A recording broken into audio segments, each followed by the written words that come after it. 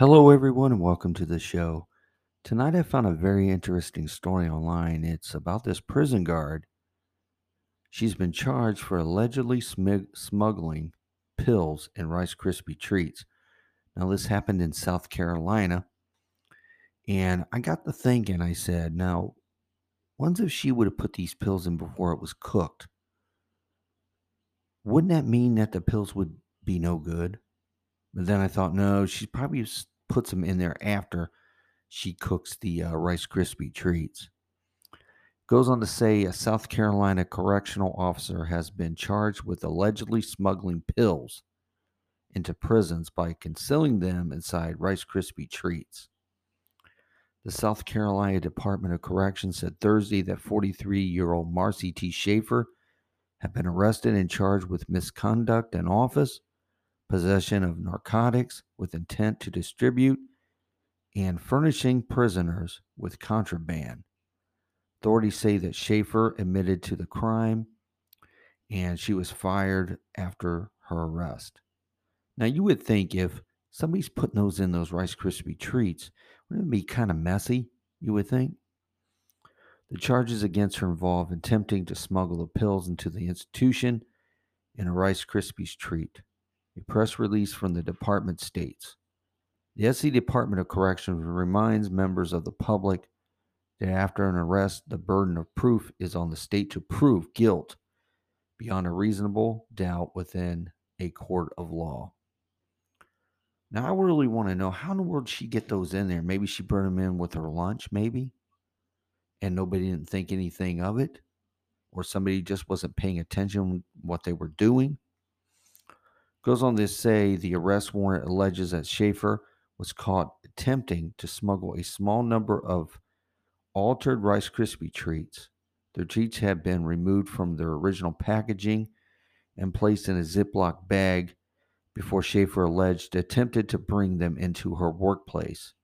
Camille Griffin, Graham Correctional Institution, a medium security women's prison in Columbia. Okay, I guess this is Graham Correctional Institution.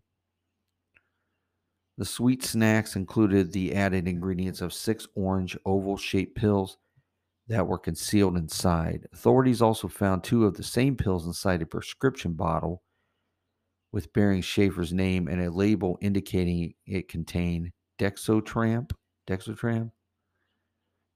Basically, it's an amphetamine, 30 milligrams, prescribed to be the Schedule II controlled substance. Amphetamine, tamine, and dexo.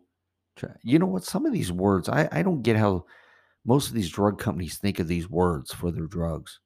Well, they just call it just plain basic name. If it's penicillin, call it penicillin. If it's ibuprofen, call it ibuprofen. Schaefer is facing charges that could potentially result in a combined sentence of 16 years behind bars. It is not clear whether she has retained a defense attorney. Well, knowing what this nonsense she just did, she just threw away her career.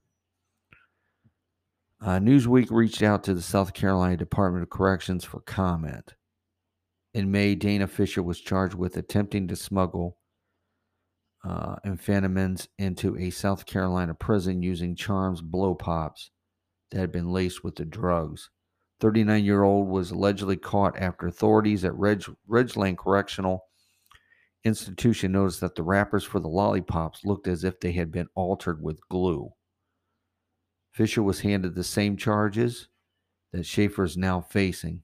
South Carolina Department of Corrections spokeswoman Christy Shane told the Post and Courier that prison staff were allowed to bring candy into the facility for their own use, but were forbidden from sharing it with inmates.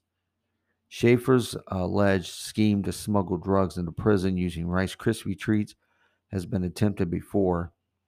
And in August of 2020, correctional officers in Rome, New York found dozens of stripes of I don't know, this word is suboxone, hidden in commercial boxes of the treats mailed to Mohawk Correctional Facility, according to the Observer Dispatch. This drug is a prescription medication that is commonly used to treat opioid addictions or opioid addictions. Well, all I got to say is this lady, she's going to be probably serving some serious jail time, and she threw away her career. It could have been a promising career. Who knows? You could retire with a pretty good pension by working for the correctional facilities. As far as I know, they make pretty decent money, and they have a pretty nice pension plan when you retire. But well, some people do stupid things, just like this woman did. Now she's going to have to pay for it. Well, I want to thank everybody for listening to my podcast this evening, and everybody have a good and wonderful day and a good night.